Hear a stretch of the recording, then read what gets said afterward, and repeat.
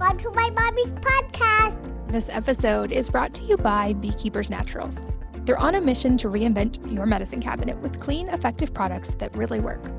Every year we decide to be more healthy this time of year, and to do that, we need to start by supporting our immune systems, especially right now. That's why they've created a whole hive of products packed with immune-loving essentials so you can feel your best every day. One of my favorites is their Propolis Throat Spray, which is an easy daily spray for just general immune support and is also very soothing for sore, scratchy throats. Propolis delivers natural germ-fighting properties and antioxidants to defend and protect our bodies. Theirs is sustainably sourced, and it's made with just 3 simple ingredients. You'll never find refined sugars, dyes, or dirty chemicals in their products ever. When you're ready to upgrade your immune system and your medicine cabinet, check out Beekeepers Naturals and discover all of their clean remedies that your family will love. You can save 15% on your first order by going to beekeepersnaturals.com/wellnessmama. That's BEEKEEPERSNATURALS.com/wellnessmama and save 15%. This episode is brought to you by Wellness. That's wellness with an E on the end, WELLNESSE, which is my new company. Make personal care products that go above and beyond just non-toxic to actually be beneficial for you from the outside in.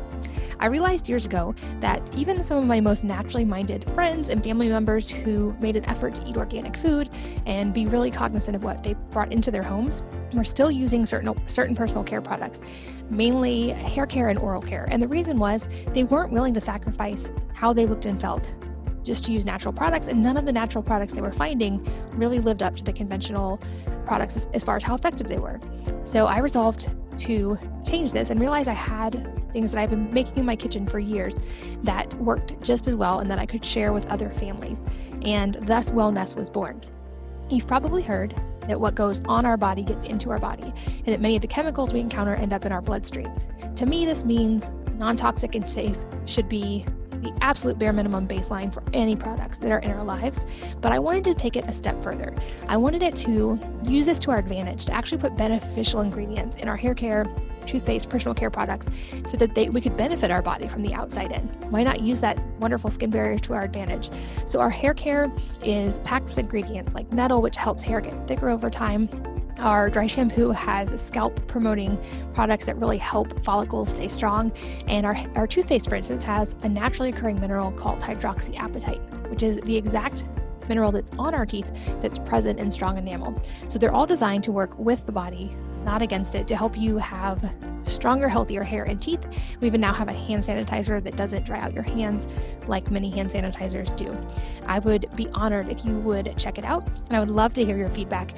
You can find all of our products at wellness.com. That's WELLNESSE.com.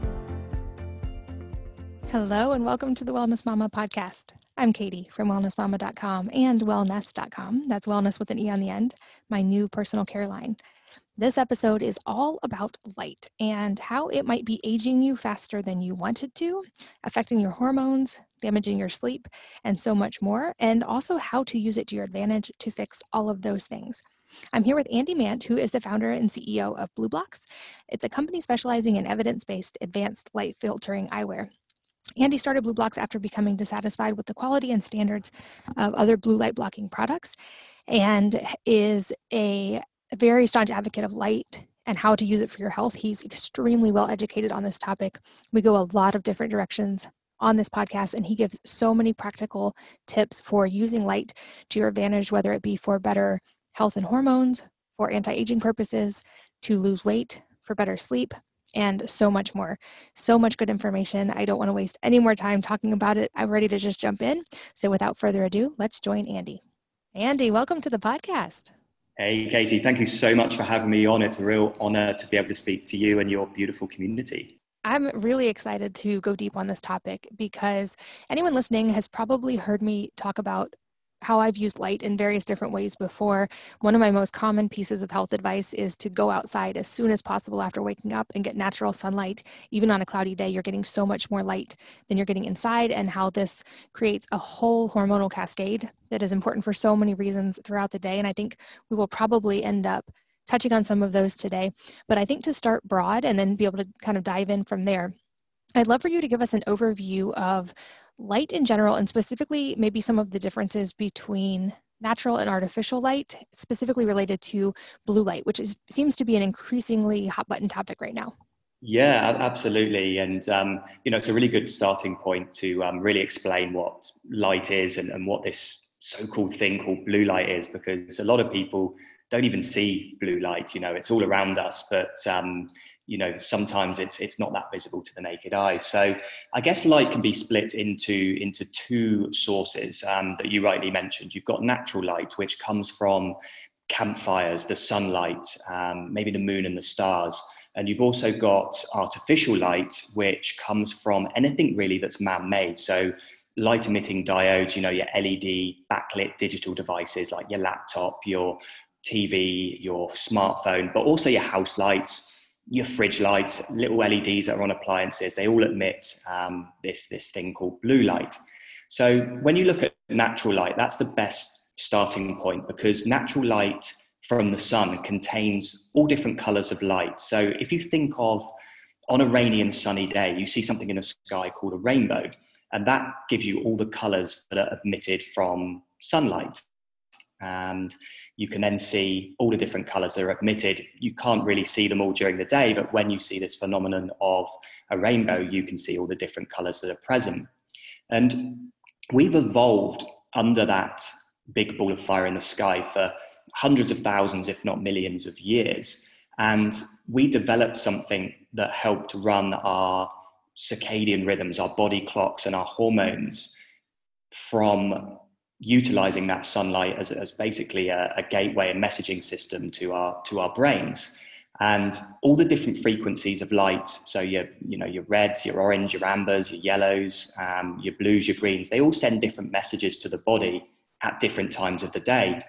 Natural light is really unique because it changes its frequencies throughout the day. So what frequencies of light you see maybe at sunrise is very different to what you see at midday, and very different to what you see at sunset.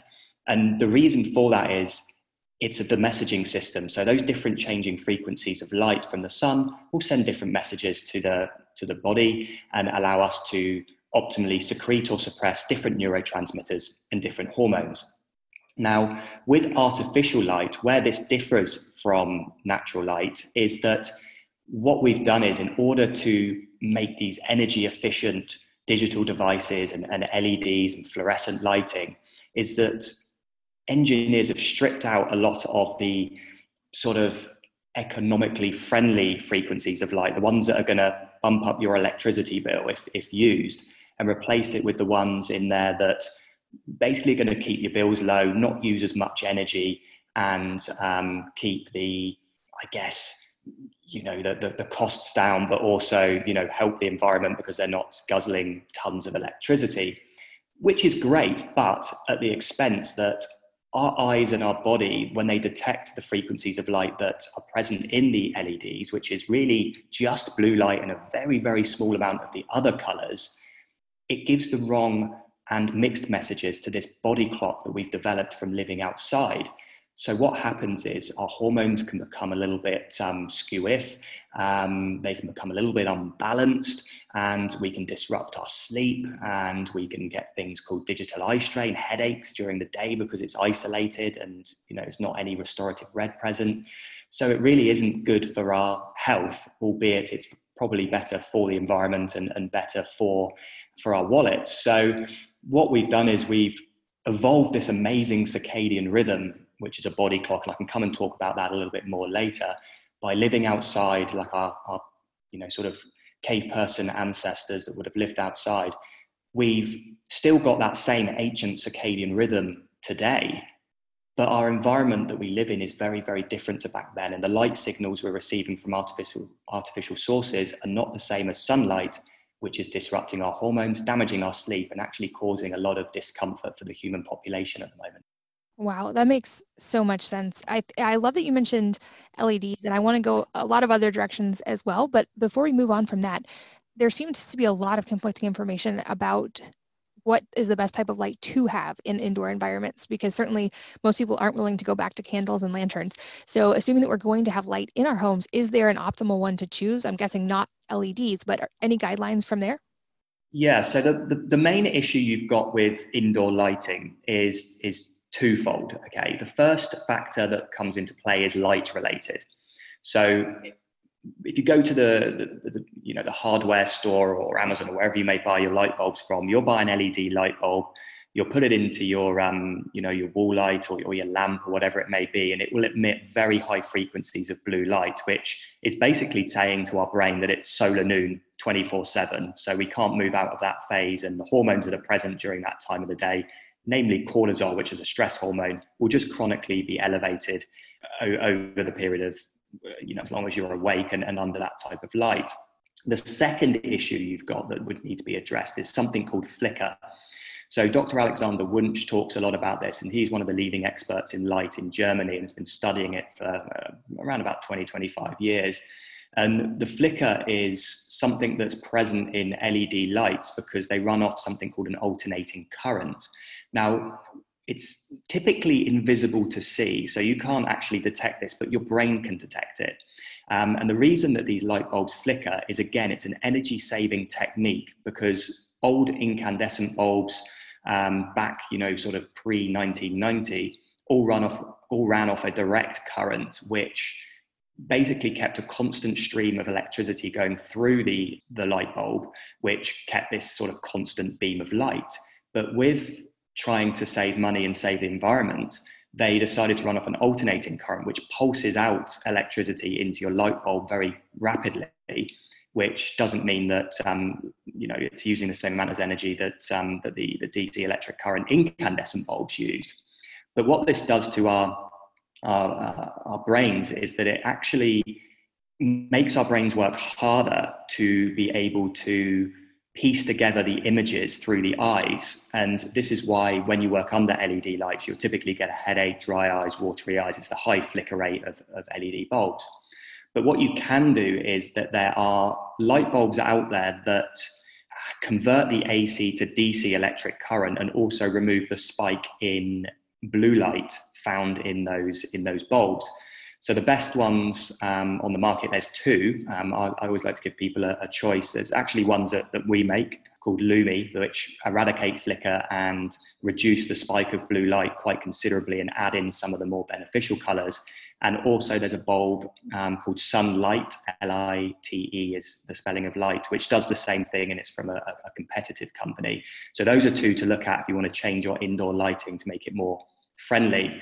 The other factor with LEDs is if you don't want to change to circadian friendly light bulbs, Lumi or Sunlight, you can actually look more at balancing the light in your home or work environment. Because it goes back to what I was saying a little bit earlier about the sun. The sun has very high frequencies of blue, but it also has high frequencies of red and amber light. So a lot of the people that come to us, we say, look, there's some other things you can do here to actually help your light management and light environment, rather than just wearing blue light glasses, which is very important to do. You should wear them in the evening, should wear them in the day, but we can talk about that a little bit more later. But you also need to look at balancing the light as well. So I like to have a lot of red light around my LED devices. Yes, I might have on my laptop, like Iris or Flux software on there. But if I'm watching TV, I need a lot of candles on. I need some salt lamps on. I might even have in the winter we'll light the fire. And this then balances out a lot of the blue light that's coming out from these LED sources. Another thing you need to look at, Katie, which I believe a lot of your audience may not have heard of before, is that light angle plays a very, very key role as well. So when we evolved ancestrally, the light that we received during the day came from above, and the light that we received from post-sunset in the evenings came from the ground up. And there's been some evidence in preliminary studies that have actually alluded to the fact that the angle of light during the day and the evening can actually impact your circadian rhythms as well. So by that, I mean that if you're going to set up your light environment during the day, you ideally want to have light coming from overhead if you can. And if you are putting lights on in the evening, ideally they would be red or orange, because you don't want to disrupt your skin or your central clock system, you would have those lights coming from a lamp, which is coming from the ground up rather than ceiling lights as well. So you don't then disrupt your clock system from beam angle of light as well. That's such a good tip. And that's what we've moved toward doing in our home as well, is the lights we have in our ceiling kind of fixtures are the brighter daylight type bulbs. And then the ones that we have the no blue light, red light bulbs in lamps throughout our house. And so we're not always perfect about it, but try it around sunset to switch those and to have not just a switch in the light bulb, but I haven't heard anybody else really explaining this like you have, having that change in direction, which makes complete sense when you think about that. Historically, we would have hung out around campfires or candles or lanterns or much smaller sources of light that were on eye level versus the sun being so bright in the sky. And I definitely want to go deep a little bit now on blue light, and especially how we can manipulate it at night. Especially, I think there's been more and more conversation about how blue light can be harmful, especially from artificial sources, which is great. But I do worry that I think it's also made people afraid of all blue light without realizing that, correct me if I'm wrong, but that naturally happens during bright daylight outside. So it's not that blue light in and of itself is bad. It's that the time and the place and how we're getting it. Yeah, that's absolutely correct. And if I imagine quite a few of your listeners might have, heard me speak on other shows, and I always apply context to everything. There's never, I don't ever want to get down to this point of being this sort of zealot in light and hater of blue light, or, suffer any kind of cognitive dissonance when it comes to competing evidence about blue light. And, that's a really good point, because blue light isn't all bad. Okay. The context applies to the fact that, again, it comes back to how you receive that light. And blue light during the day is fantastic. It keeps our serotonin levels regulated, our dopamine levels regulated, and our cortisol levels regulated.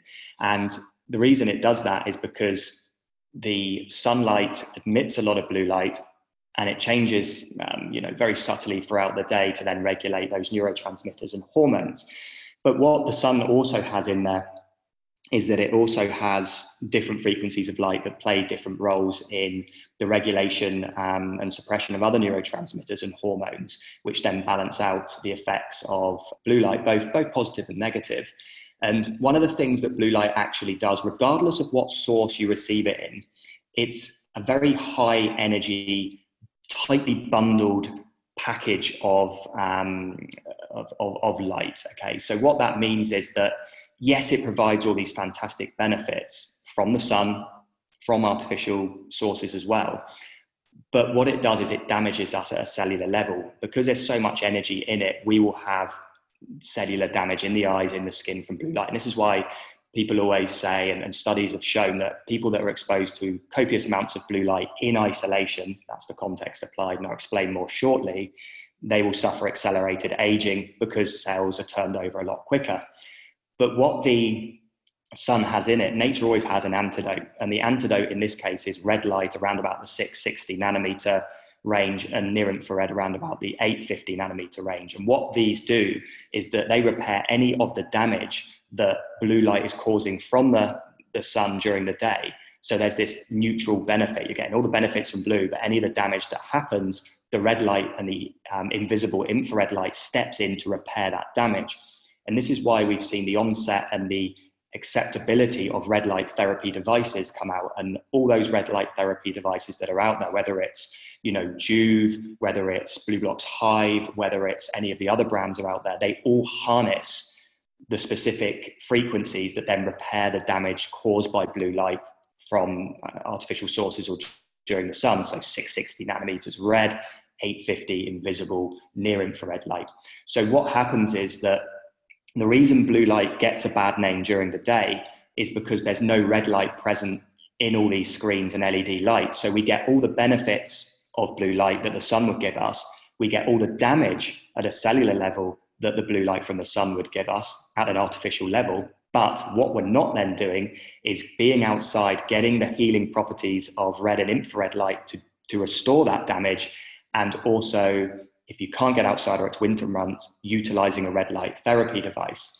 And it's really interesting when you look at light as a whole as well. And I did I did warn Katie of this, guys that are listening and girls, that I do go off on tangents, and I think this is probably a good moment to do it, is that there was a really interesting study about a year ago that came out, which showed, we basically wanted to look at the damage of ultraviolet light during the day. So we get a lot of, ultraviolet light gets a lot of bad press, but we need UV light from the sun during the day to synthesize with cholesterol to make vitamin D. Higher vitamin D levels, lower all-cause mortality. No brainer. But what the media and science look at is that UV light causes cellular damage, much like blue light does. And what they did was they took some skin cells from people and they wanted to see if they could recover any of the cellular damage caused by ultraviolet light during the day under laboratory conditions. And what they found was when they shone blue light in isolation on the skin cells, they remained active, and none of the repair mechanisms or repair enzymes that came out didn't have the chance to come out and do what they needed to do. When they took the light away from the skin cells and actually put the skin cells in complete darkness, they started to behave differently, and they started to release enzymes and chemicals and properties which allowed healing to take place at cellular level. The autophagy and apoptosis could step in, which led the article to not conclude, but to ask more questions, that more studies need to be done, in so much that UV light, yes, is going to cause cellular damage, much like blue light does. But when we go outside and we're sunbaking during the day, or we're outside and we get a little bit pink from the sun, we've probably had too much UV exposure, our cells are a little bit damaged. What do we then go and do? We go home, we turn on all our lights in our house, and our skin then can't repair that UV damage, which in the long term could cause aging and maybe even worse, like skin cancers and things like that. So, it goes to show that, the sun isn't inherently bad. Yes, it will cause some damage from blue light at a cellular level, from UV light at a cellular level. But what we're then doing is we're bathing then in blue light when we should be in darkness or around red light, and not allowing our skin and eyes and circadian rhythms to heal from that cellular damage that's happened during the day. That's an important point. And so just to clarify about that, it's probably ideal, but it's not that they have to happen at the exact same time, but it's that balance is completely off. Because I've noticed, just anecdotally, when I spend time in front of my red light, which is the 660 and the 880 or 850, whatever you mentioned, if I spend enough time there in the morning and at night, even if I'm in the sun a lot during the day, I'm much less likely to have to burn or to have any kind of what seems like damage from the sun. Can it be within a certain window or any guideline? Yeah, really, really good question. Typically what I like to do, and I will caveat this, that this is anecdotal, there's no evidence to suggest what I'm about to say, but I always like to look at things ancestrally. So when would our ancestors have received red light in its visible form? And the answer is any time of the day. It would be emitted from the sun, and it would be emitted from campfires. Now, when would our ancestors have seen, or not seen, but been exposed to invisible infrared light? Well, really only between the hours of sunset to sunrise, because that's when it's emitted from the sun. So for me, when I utilize red light therapy, I would typically use the red light during the day to balance out a lot of the ill effects of blue light in office environments and other areas. But if I want to use the infrared, I will only use that during daylight hours, and probably more towards when it's more visible in terms of being present in sunlight, which is at sunrise and sunset. And, this is why it's always very important to be outside at sunrise, because, you mentioned just then that, when you go outside and, you're out in the UV at the higher parts of the day, you won't burn when you've had that infrared treatment. And that goes hand in hand with, watching the sunrise, because when the sun rises, the frequencies of light that are very high are orange and reds, but also infrared. So when you expose yourself to those frequencies of light in the morning, you are actually going to start producing something in your skin called melanin. And melanin is a pigment, and it's a potent absorber of and filtration pigment of ultraviolet light. So when you look at different populations around the world and where they live, they have different pigments to their skin. So someone that lives in Iceland, would have very, very pale skin. Someone that lives on equatorial Africa would have very, very dark skin. And that's because of melanin. And what it does is, because at the equator, there's huge amounts of UV light present all the time, pretty much when the sun's out, the populations there need to have a lot more of this melanin, because otherwise they're just going to OD on UV light, and skin cancer rates would be absolutely through the roof because they just be bombarded by this UV light. So as those populations have evolved, their skin has evolved to harbor this melanin, which keeps them safe from UV light. Now, when you go up to Iceland, Northern Canada, Scandinavia, those types of places, it's very, very minimal amounts of UV light, and not even all year round. So they don't need hardly any melanin in their skin, because they don't need to filter that UV. They need to get a load of it into their bodies very quickly to get all that, really good vitamin D to keep them healthy. And the good thing is wherever you go in the world, so I'm obviously from the United Kingdom, from England, but I'm living in Western Australia. Now, England gets no sunshine, and I was very pale all through the year there. But when I've come to Australia, I quickly adopted, good circadian practice, which was watching the sunrise. I was outside for a good half an hour every morning. And now I have a really sort of dark skin complexion. And even through the winter, I maintain it from being outside. And it's really been, probably 8 years since I've actually had any sunburn.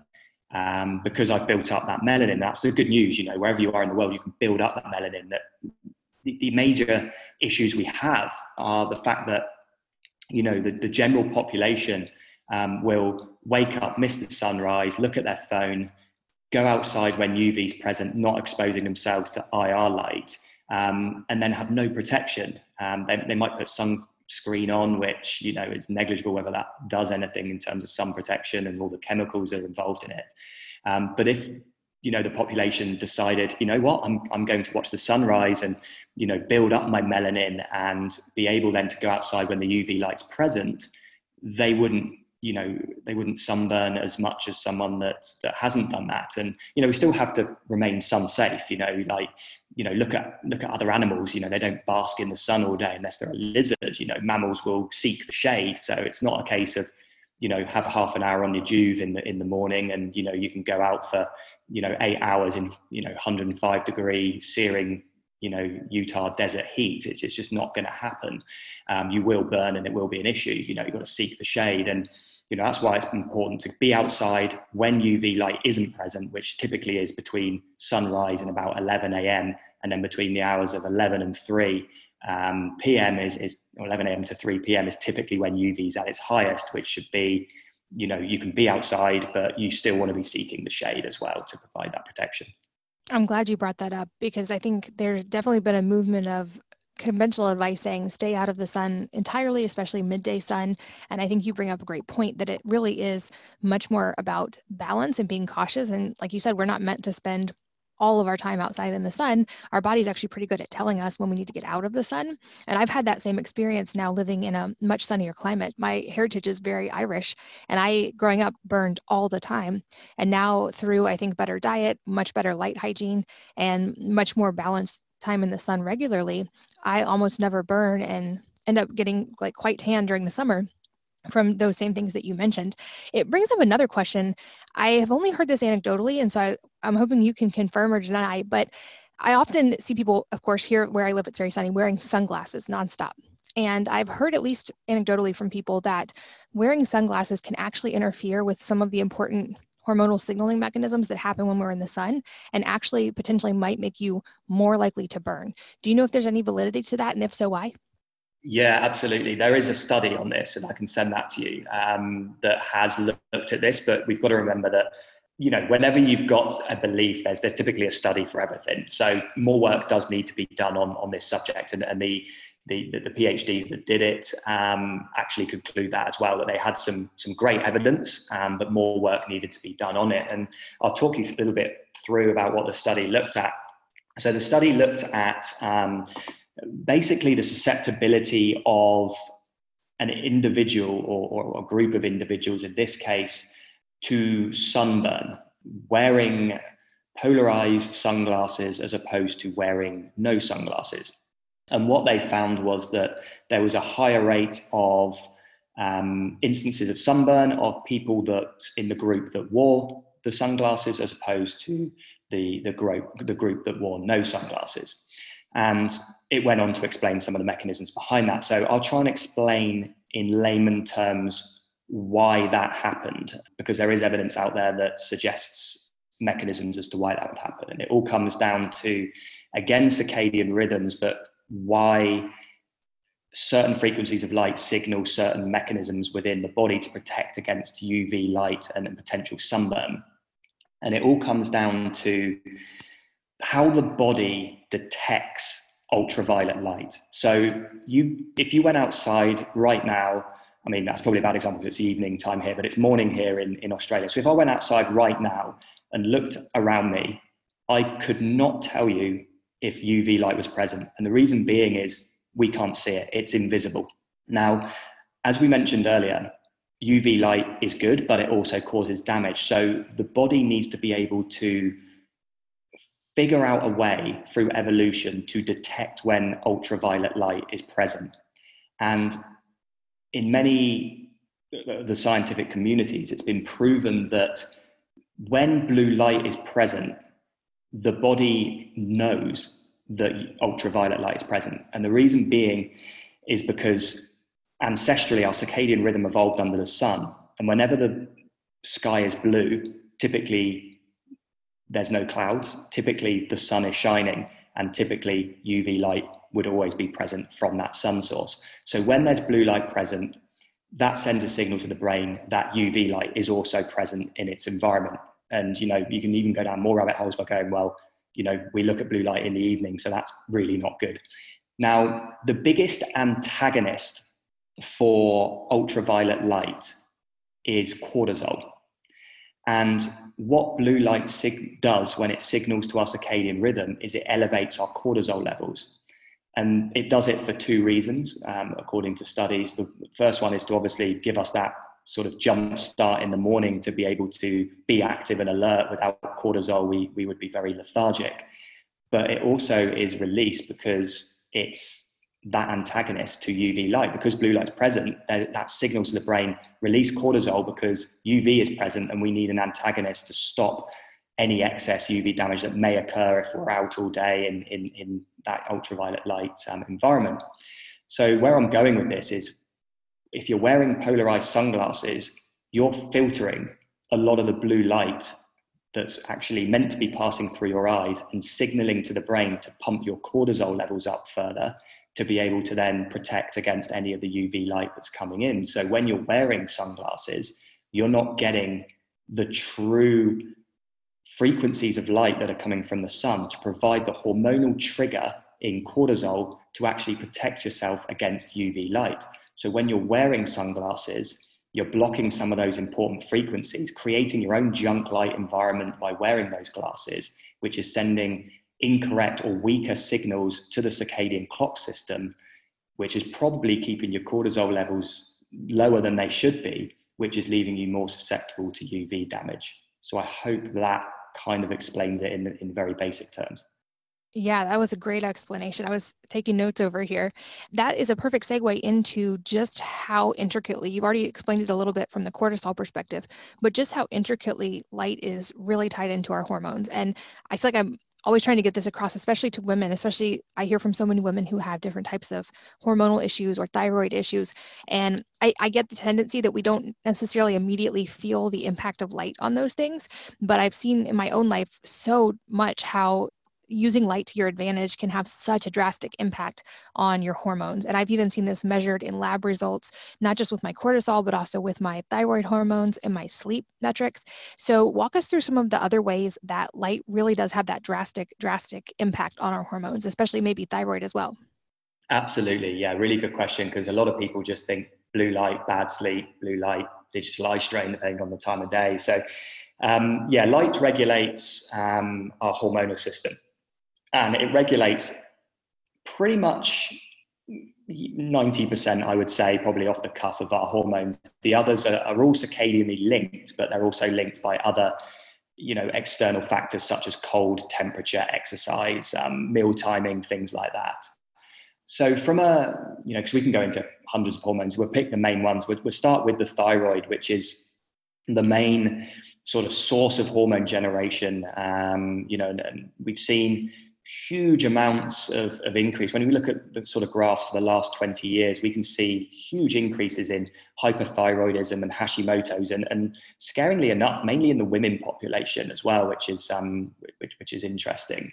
And, I always hate the, correlation must mean causation. It's not at all. You have to look at other things. And, 20 years ago when this started to peak was typically when the advent of LEDs and digital backlit devices started to come in. But, there's obviously other factors at play. And, I'm not one of these, again, people that say that, you sort your light environment out, you are going to be 100%. It's one of 5 pillars of health behind, exercise, nutrition, mental well-being, sort of wellness, and management of electromagnetic frequencies. So, it's one pillar to address. And, we mentioned earlier a little bit about cortisol. Cortisol gets a bad rap because so many people have such elevated cortisol levels or a reversed cortisol cycle that when we have a proper circadian rhythm, cortisol it plays a very key role in keeping us healthy. But, blue light does 2 things to cortisol. Firstly, it elevates it unnaturally, and we need to have cortisol elevated through blue light during the day to keep us alert and active and protect us from UV. But when we're putting on the TV or not wearing blue light blocking glasses after sunset and, potentially exposing ourselves to house lights that are high in blue light, that's keeping our cortisol levels continually elevated. And something called melatonin can't be produced optimally when cortisol is present. The cycles have to be the complete opposite to one another to be optimal. Cortisol goes down, melatonin goes up. Melatonin helps us sleep and helps us repair. Cortisol goes up, melatonin goes down, and typically that cycle happens. Cortisol goes up in the morning, drops all the way down until the evening, and melatonin does the opposite. But what we've seen in studies is that people either have chronically elevated cortisol levels, which leads to stress, anxiety, depression, but it can also reverse it as well. So what that means is that you find it hard to get up in the morning. You feel sluggish because your melatonin levels are higher than your cortisol in the morning. And then as the day goes on, you feel more and more alert to the point where, you get home in the evening and it's 9-10 o'clock at night and you're like, lit up like you've had 14 coffees during the day when you probably haven't, because your cortisol levels are starting to spike when they should be reducing. You can't then get to sleep. You get really bad quality sleep. Your insulin hormone then gets completely messed up, which makes you crave sugary, fatty, starchy foods more than normal, which then leads to weight gain and other hormonal imbalances because you're not sleeping, because your cortisol cycle's mismatched. And with the thyroid is so susceptible to blue light. There was a really good study in Japan about 8 years ago, which showed this, that they were testing the thyroid and how blue light might impact the production of hormones. And the interesting thing about the thyroid is, yes, it's a regulator of hormones, but it's so close to the surface of the skin. It's, a few millimeters below the surface of the skin, which means that blue light can get there very, very quickly, cause cellular damage, which can actually impact the function of hormones and the production through the thyroid. And its location is both it's a bit of a double-edged sword. It's bad because blue light is going to interfere with hormone production, but also on the good side, because it's so close to the surface of the skin, red light therapy can actually balance that out. So what I typically suggest for people that are concerned about this is, when you're utilizing a computer or using your smartphone, and these are the 2 biggest causes of predicted causes of issues with blue light and the thyroid, because you're so close to a screen. It's basically, when you're on your phone, where is it? It's pointing at your thyroid. You can basically put apps on your laptop or on your phone to stop the blue light, but you can also wear just a silk scarf around the thyroid, and that will help protect it against the blue light. But also utilizing red light therapy, again, is a great thing. So, just 10-20 minutes red light, 660 nanometers on your thyroid is going to really help sort of restore the balance, any cellular damage that might have been caused by blue light during the day will really help there.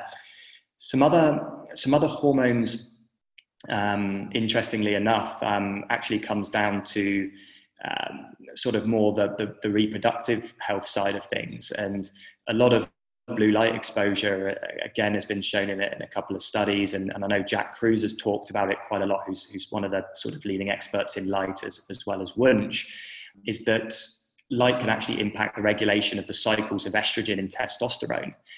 And, the exposure of blue light in isolation constantly without allowing, the skin to be able to repair itself can elevate risks of breast cancers and things like that, because estrogen levels can get a little bit out of control. And melatonin also plays a huge role in the reproductive systems as well of both men and women, but particularly in women. Melatonin is a really interesting hormone that can only be produced in the absence of blue and green light, so after sunset. And people think of it as a sleep hormone, but it's a really, really powerful antioxidant. And it's unlike any other antioxidant, okay? And it's very different because every antioxidant you eat, so say you go and have a bowl of blueberries now and, acai berries and those types of things, really good in high in antioxidants. Those antioxidants will neutralize a lot of the reactive oxygen species and free radicals that are floating around causing cellular damage. But during that chemical reaction, they release more reactive oxygen species. So yes, you might get rid of 2, but you're going to produce 1 in response to it. Melatonin is the only antioxidant that reacts with reactive oxygen species and doesn't produce byproducts that are reactive oxygen species. So it's the most potent antioxidant ever, only produced in the absence of blue and green light, so after sunset, before you go to bed and whilst you're sleeping. And it's found in very, very high regions in the placenta and ovaries of women, because there's a lot of high turnover of cells in those areas.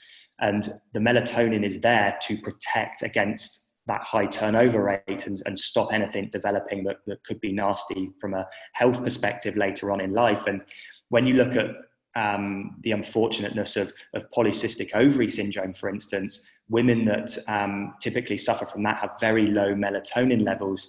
And, that then coincides with the fact that, well, you need the melatonin there because you need to be neutralizing all the reactive oxygen species that are causing, potential cellular dysfunction in those sites. So, you can also go further into, probably I'll do one more. Insulin is very interesting as well.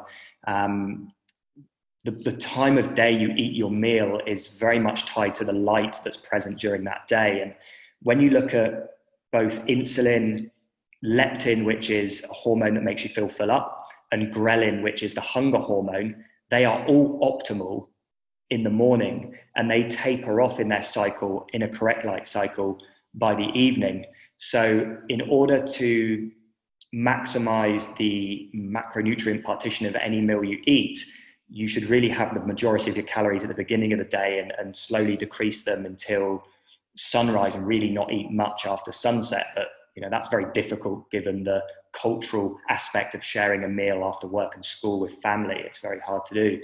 But what I'm trying to say with that is the type of light you eat your food under will govern how you utilize those macronutrients at a micro level.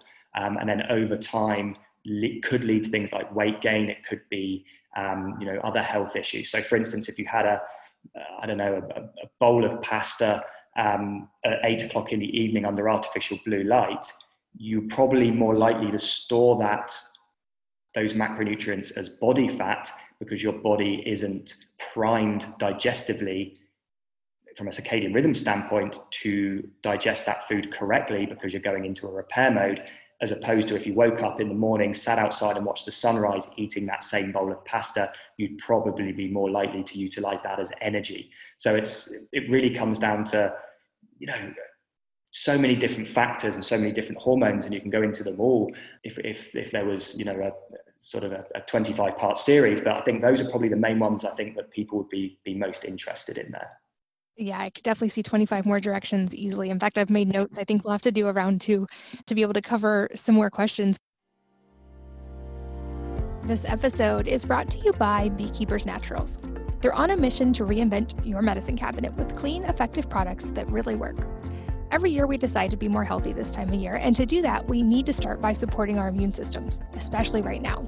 That's why they've created a whole hive of products packed with immune-loving essentials so you can feel your best every day.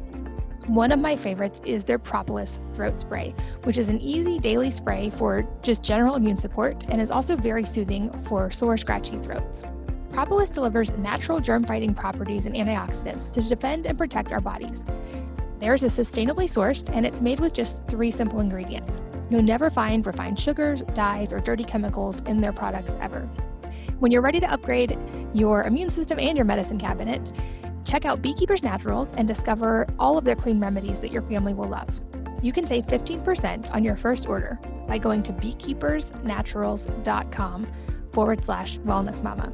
That's BEEKEEPERSNATURALS.com/wellnessmama and save 15%.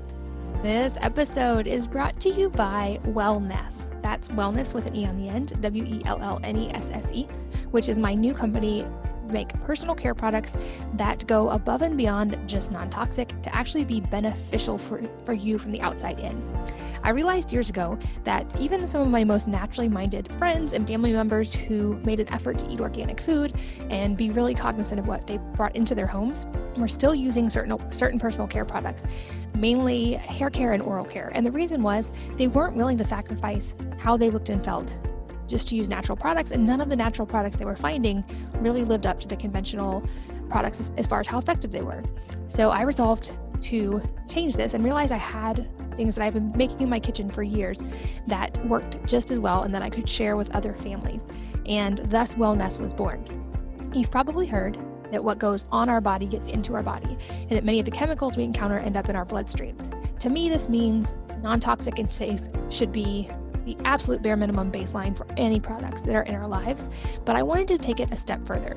I wanted it to use this to our advantage, to actually put beneficial ingredients in our hair care, toothpaste, personal care products, so that we could benefit our body from the outside in. Why not use that wonderful skin barrier to our advantage? So our hair care is packed with ingredients like nettle, which helps hair get thicker over time. Our dry shampoo has scalp promoting products that really help follicles stay strong. And our toothpaste, for instance, has a naturally occurring mineral called hydroxyapatite, which is the exact mineral that's on our teeth that's present in strong enamel. So they're all designed to work with the body, not against it, to help you have stronger, healthier hair and teeth. We even now have a hand sanitizer that doesn't dry out your hands like many hand sanitizers do. I would be honored if you would check it out, and I would love to hear your feedback. You can find all of our products at wellness.com. That's WELLNESSE.com.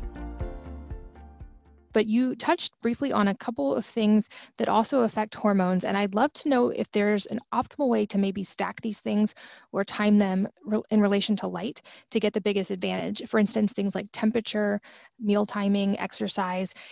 Are there any good guidelines for how to line those up to our advantage? Yeah, absolutely. So it really depends on what your goals are when it comes to exercise. I'll start with that one because that's easy. We are primed from a circadian standpoint to get the best results from cardiovascular exercise within a couple of hours of waking. So if you want to go running, walking, jogging, swimming, whatever your cardiovascular exercise may be, the morning is the best time to do that. If you're looking to add muscle mass, then from all the studies that we've looked at, the average best time to do that from a hormonal standpoint is between the hours of 2 and 6 p.m. in the afternoon / evening. And typically we've seen in studies that testosterone is typically highest between those hours, so and growth hormone. So typically if you want to lift weights, you want to do it between those times. You don't want to be lifting weight after sunset in a nasty blue lit gym, for instance, because you'll then have a knock-on effect to damage your sleep, which will mess up your hormones further. In terms of eating, I guess we've covered that in so much that, your largest, it's an old adage, and I'm sure it's in the US as well. And it's sort of, I remember it from my childhood in England that, eat breakfast like a king, lunch like a prince, and dinner like a pauper. And that's an easy one to remember because, that old wives' tale and old adage really rings true to optimal circadian rhythms. You probably want to eat higher carbohydrate rich foods if you want to do that. Everyone has different dietary preferences as your first meal, and taper them off during the day. That's a huge help. And in terms of temperature is an interesting one, because it does send cues to various points within the body, but it's more a measure of, handling inflammation. So, if you're feeling very inflamed, you've had a lot of blue light exposure, sometimes cold therapy is really good. You see people getting into ice baths these days to boost immunity and things like that. But, the cold is much like, the cue from the cold is basically telling our body that it's winter time. There's not much UV light present. And, when there's not much UV light present, we have to look at it from an ancestral standpoint, is when UV light typically isn't present at specific latitudes. Equatorial is not going to be an issue, but some of these more northern latitudes in North America, Europe, and sort of Northern Asia will have these effects. Is that you need to replace UV light with a high DHA rich fuel source in order to provide the same benefits that UV light would have provided you in the summer months, which is the vitamin D production. And typically you'll get that from eating more fish. And if you look at Canada, Inuit regions in Alaska, Scandinavia, Japan, Korea, places like that, what are their diets high in abundance of? And it's seafood. And there's no excuse or coincidence with that. That's in place because during the winter months, the cold is signaling that, well, we've got no UV now for the next 6 months. We need to get our vitamin D elsewhere. And, animals are pretty much hibernating. It's going to be tough to find them. Plants are probably going to be dead because of all the frost. You've probably got some grain from a harvest if you're sort of a later sort of post-Paleolithic type ancestor. But what's readily in abundance, let's crack a bit of the ice in the lake and go fishing for some seafood. So that's typically the role temperature plays. But in terms, I guess, of setting up your day, it really depends what time of the year you're in. A lot of people misread a lot of what's in the mainstream media, is in so much they say you need 8 hours sleep. That's about as useful as saying every female needs 2,000 calories a day and every male needs 2,500. It's all very individualized. And when it comes to sleep, it's seasonal. When UV light is very high and in abundance outside in the summer months, that provides a real mix of direct current, DC electric current within our bodies. And it does this by mixing with DHA in the eyes, creating that current. And that current then allows us to be, our mitochondria, which are our cell batteries, to be really fully powered. So we don't need as much sleep in those months because we're getting a lot of the ATP from more ultraviolet light production. Food is in abundance, so more energy can be produced more readily. But you might get by with 6 hours sleep. But in the winter, when UV light is a lot lower, we're actually going to need more sleep. It's darker for a reason. Our bodies need to be able to recover from all that abundance in the summer. There's not as much UV present, so we need more time to go into apoptosis and autophagy, which is to repair the cells in our body. And we do that by getting more sleep. So we might work better with 10 hours sleep in the winter months. So it's all sleep is very different. But in terms of a general day setup as well, Katie, I think it's the biggest thing people can do really is watching that sunrise. It doesn't matter if it's cloudy, it doesn't matter if it's raining, just being outside for a few minutes to, an hour in the morning, whatever you can do with your schedule, is really going to set that circadian clock ticking correctly.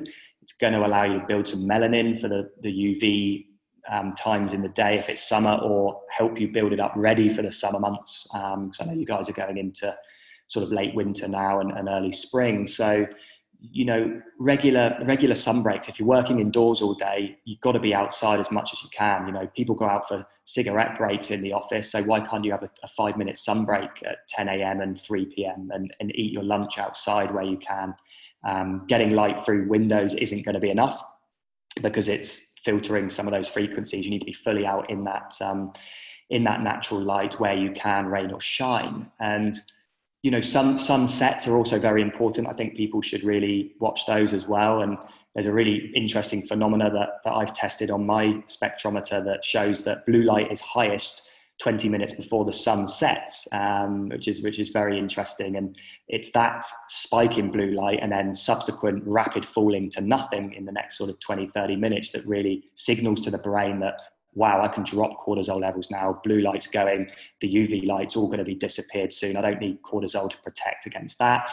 And then melatonin can start being produced. So, these are all amazing free things people can do really to really help their circadian rhythms. And it really doesn't take much time. I mean, you add all those up together, you've got a lunch hour, 2 sun breaks, sunrise and sunset, you're probably looking at, an hour and a half of your day, an hour of which is your entitled lunchtime anyway. So I think those are really a good starting point for setting yourself up for a win when it comes to circadian health.